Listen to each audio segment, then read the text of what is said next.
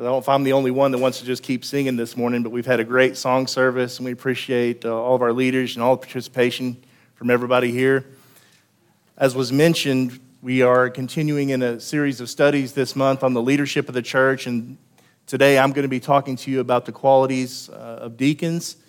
Those of you that are visiting with us, I hope you'll bear with us as we sort of get down in the weeds, if you will, this morning in our congregation. But this is something that's very important to us. Something that we need to take very seriously. And as we consider the qualities of deacons, I want to just, kind of get into our minds the ultimate purpose of everything we do in this congregation, and that is to further the cause of Christ. That is to foster an environment where evangelism thrives, where the growth, spiritual growth and maturity of our congregation flourishes. And that's really what it's all about. So before we get into the details this morning, I just want to read the passage we find in 1 Timothy chapter 3, beginning in verse number 8. The scripture says, "Likewise must the deacons be grave, not double-tongued, not given to much wine, not greedy of filthy lucre, holding the mystery of the faith in a pure conscience. Let those also first be proved, and then let them use the office of a deacon, being found blameless. Even so must their wives be grave, not slanderers, sober, faithful in all things. Let the deacons be the husband of one wife, ruling their children and their own house as well. For they have used the office of a deacon well, purchased to themselves a good degree and great boldness in the faith which is in Christ Jesus." And this passage in Timothy, Paul has been instructing Timothy as an evangelist, and as he goes about ordaining elders and deacons, the qualities necessary in that. In the first 7 verses of this chapter, he talks about the qualities of elders, and now he begins to talk about the qualities of deacons. And as we go through this process in our congregation of selecting leadership, we need to give very special consideration to these qualities. And as Brother Craig mentioned in his study the other night, we need to look out for men who meet these qualifications and not use this as an opportunity to sort of bash or criticize men who don't meet these qualifications. This is a very positive process. This is something that's very exciting for our congregation, and we need to look at it in the manner that God has put forth in His Word. The word "likewise" there, he's basically saying, likewise, just as the elders are required to have qualifications or qualities, likewise, the deacons must meet certain qualities in their lives if they want to serve in the church. Before we dig down into the details of the qualities we have here, I want to talk a little bit just about the idea of the office of a deacon. We're not going to get into the duties and the responsibilities of the deacons too much this morning, hopefully not very much, because Brother Jeffrey is going to talk to us about that Wednesday night. And I don't want to cross the streams there, but it's hard not to have just a little bit of overlap.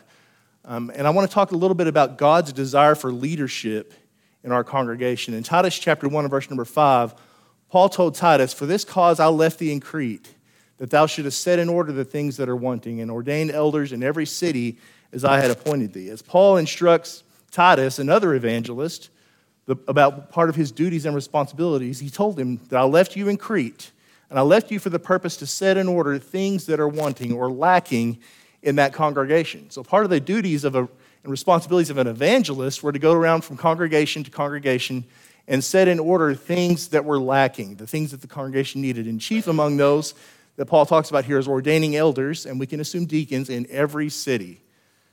And this wasn't just a suggestion. This wasn't, hey, it's a good idea to have leadership in your congregation. We think it might benefit you to have leadership in your congregation. It was, Paul, this is the reason I left you there. This is the command of God. This is God's desire and God's will that each congregation of the Lord's church has a local, established plurality of elders and deacons who provide leadership for that congregation. And it's important that our congregation has that. It does have that. And this process that we're going through now is to continue that, to perpetuate that in the future, so that we never find ourselves with a lack of leadership in our congregation. Many congregations have lacked leadership over the years. This congregation was one of those for a long time. I know when I first started going to church here many years ago, we don't need to know how many years that was, but it was quite a while ago. And when I first started going to church here, there was no established leadership. That's not to say that there weren't people in leadership roles, but we had no ordained elders and deacons here. And God has blessed this congregation greatly because we decided that it was time for us to do things His way. and ordained elders and deacons in this congregation. This congregation has been blessed because God has blessed us because we're doing things His way. I believe that with every fiber of my being, that leadership is an essential part of what the local congregation does. Now let's talk a little bit about what we read here in Philippians 1:1. As Paul addresses the church at Philippi, he says, Paul and Timotheus, the servants of Jesus Christ, to all the saints in Christ Jesus which are at Philippi, with the bishops and the deacons. I want to note that the office of a deacon is separate but necessary to the office of an elder. Now, that's not to say that our goals and our purposes are any different. They're not. Again, those goals and purposes are to further the gospel. But the jobs that we do are very different, and they're separate. And I want to notice that because I think a lot of times we view the office of a deacon as sort of a career path to the eldership. You know, a lot of times when you're going through your jobs at a corporation, maybe you'll start out as in the mailroom, and then you'll move up into another department. You move up, and eventually you can move up and be a manager or maybe a vice president. The office of a deacon is not a career path. We're not. I heard one person online mention it as we're not the minor leagues. Okay, we're not the sod poodles and hoping to get called up to the Padres. Now, it often does happen where a man who has served as a deacon does end up serving in the office of an elder. That's just a natural process of growth and maturity. As a man, we work very closely with the elders. And as that happens and we grow spiritually mature and we study and we take part in certain things, of course, we're going to develop those talents and maybe one day become an elder. But it certainly isn't a requirement. And it certainly is a requirement that if a man wants to be an elder, he has to be a deacon first, or vice versa. It's not a requirement for a deacon to become an elder one day. And I think it's important we understand that because the office of a deacon is a very specific role that we have to support the elders and to help them in what they have to do. So let's go on into these qualities this morning. The personal character is where he starts. In verses 8 through 10, Paul deals with the personal character of a man who's being considered for the office of a deacon. Verse number 8, likewise must the deacons be grave. So let's look at this word grave. And, you know, I think a lot of times when I think of someone being very grave, I think of this old man who's always serious. He's got a scowl on his face constantly. He's got that wrinkle that's just built into his forehead over time. And he never laughs. He never makes jokes. And that's not what we're talking about here. We're talking about a man who is honorable, who is reverent. In fact, the New King James translates this as reverent instead of grave. Someone who's worthy of respect. Someone that you look at and say, that man, I would not be ashamed for that man to serve as a deacon in our congregation. Someone who lives a godly life, someone who has a good reputation, someone who holds themselves with dignity and with gravity and that befits a Christian, something that obviously every Christian should be, but not always is. And so a man who's being considered for the office of deacon has to fit this quality. It has to be someone who is reverent and honorable and worthy of respect. I think we all understand that. Likewise, must the deacons be grave, not double-tongued. That word double-tongued is not a word we use in our language very often, but I think it's one of those words that immediately we know what it means. We think of, the word I would use is a liar. We need someone who's honest. And I think sort of a literal translation of this word is someone who says one thing to one person and something else to another person. And as deacons, we can't be dishonest. We can't be someone who's inconsistent in our communication and deceptive in that communication. As we deal with the members of our congregation, there may be certain issues that come up, and somebody may come to me and say, hey, what are we doing about this problem, or why have we made this decision to do that? And I can maybe try to placate them and say something to them that that makes them feel better. And then somebody else may be on the opposite side of an argument and come to me and say, well, what do we think about this? And I might try to say something to them to placate them that's completely different than what I told the other person. That's not what we're supposed to do. We're supposed to be consistent in our communication, have honesty and integrity in our communication. So this boils down to not using our tongues in a dishonest way, but to be honest and straightforward and open and consistent in the things that we say. Number 3, not given to much wine. There's a sort of a humorous joke that goes along with the translation about the way the qualities of an elder. It says an elder must not be given to wine, and a deacon says not given to much wine.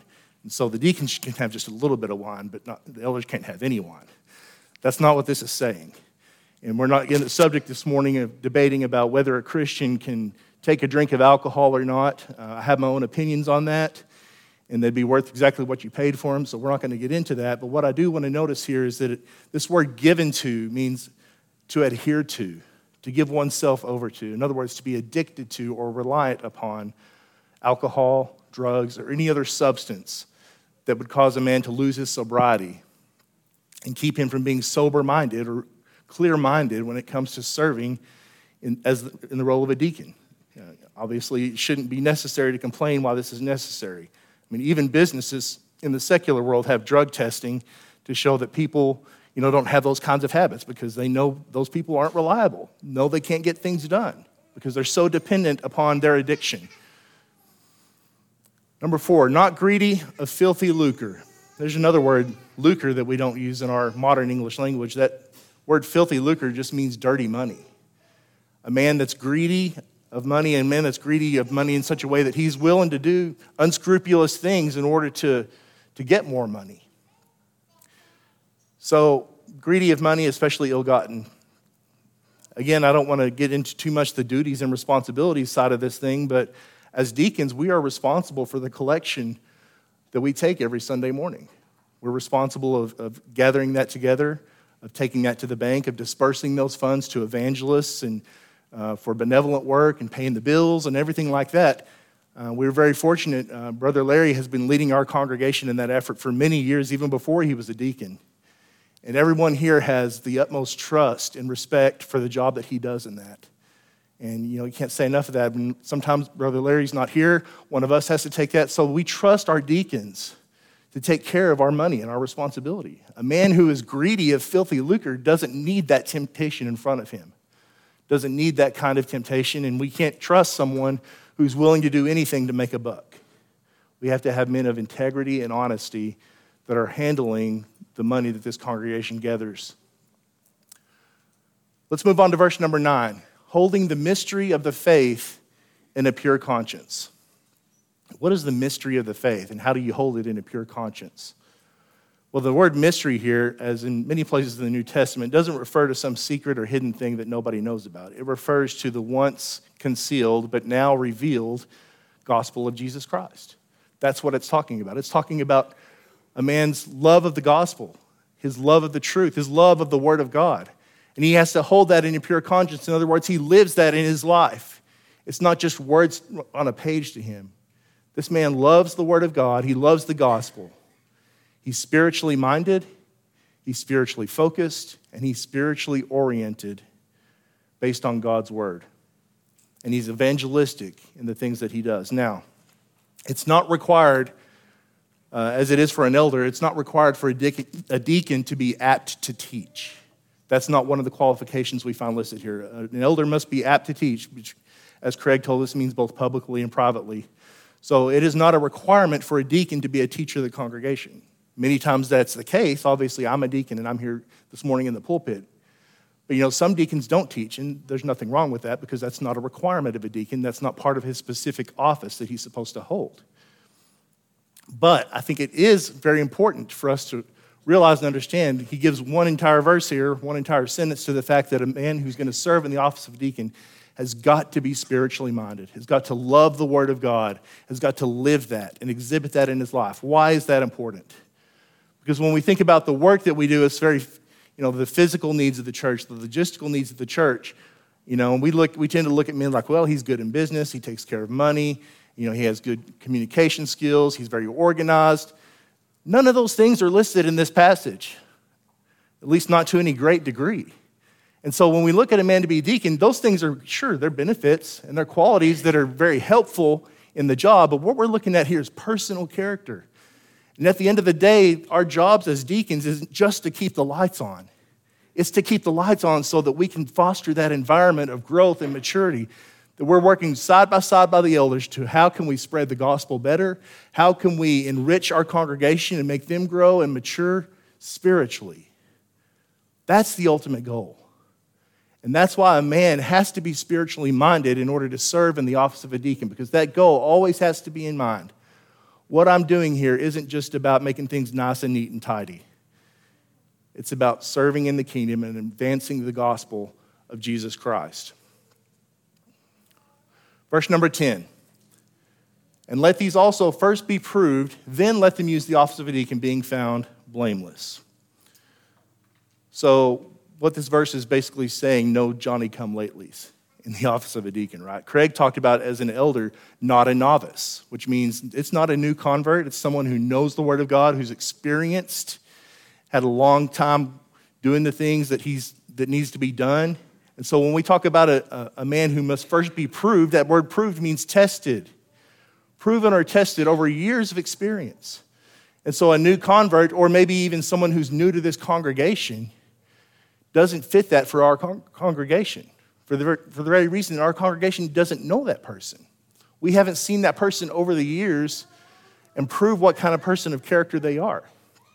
Even if you had some man who'd been a deacon in another congregation for 20 years come to this congregation, we would not immediately ordain that man as a deacon or an elder, if that's the case, because we just don't know that man.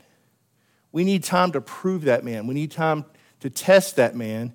And, when we're talking a test, there's no Scantron card with a number 2 pencil to say he passed the test. It's just experience. So we need experienced, proven, and tested men. And he uses the word blameless. We're not talking about perfection. We're not talking about never making a mistake.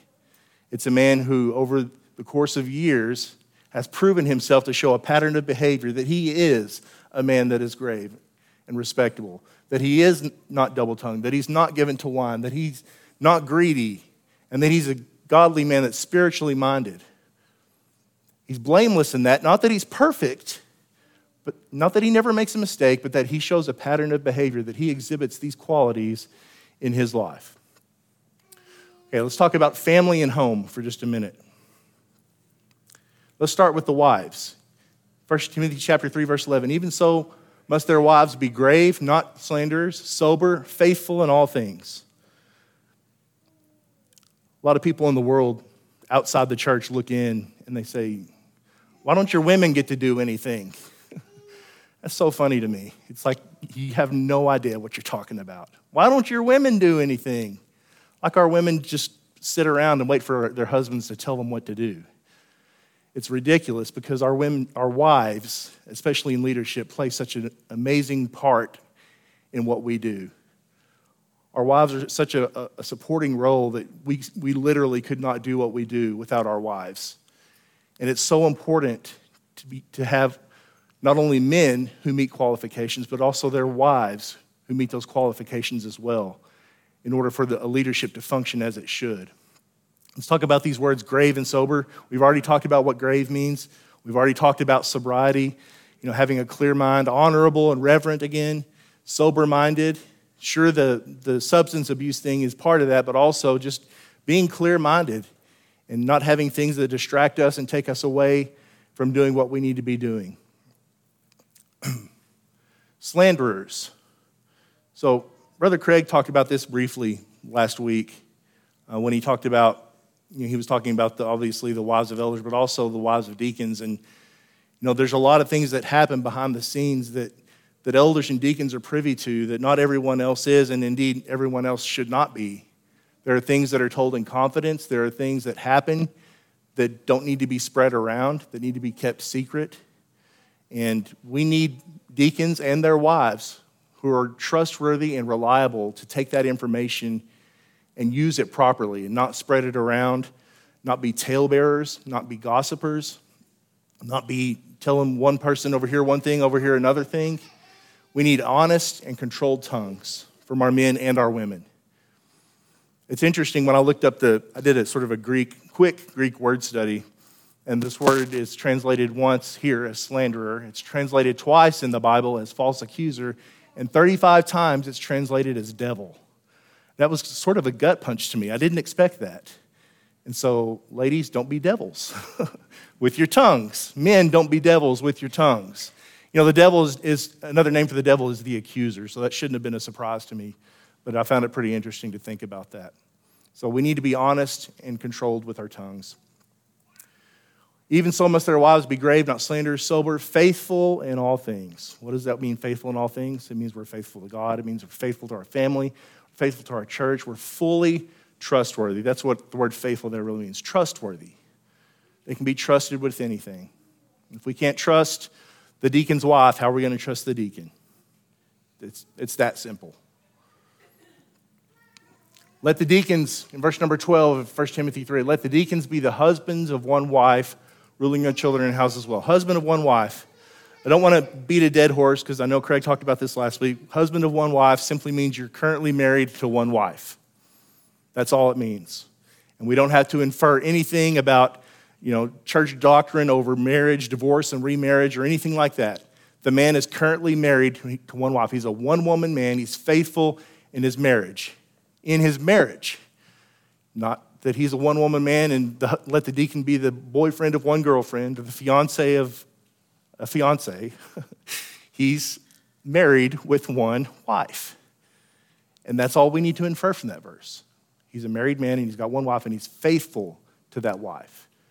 If a man can't be faithful in his marriage, how in the world are we going to trust him to have a leadership role in the church?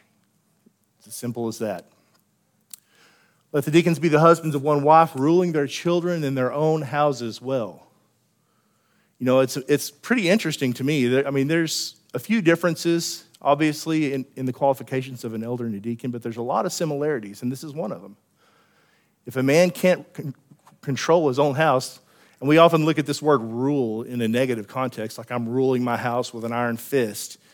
It just means you're responsible. A man is responsible for leading his house and making sure that it's running according to God's will and that things are in order and children are being disciplined and not running around crazy. The word of God is being taught there.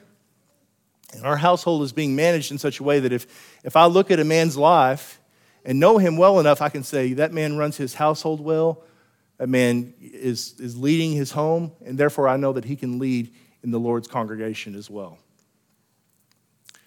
Okay, before we move any further, I want to talk about, just ignore that word conclusion on the left side there for just a few minutes.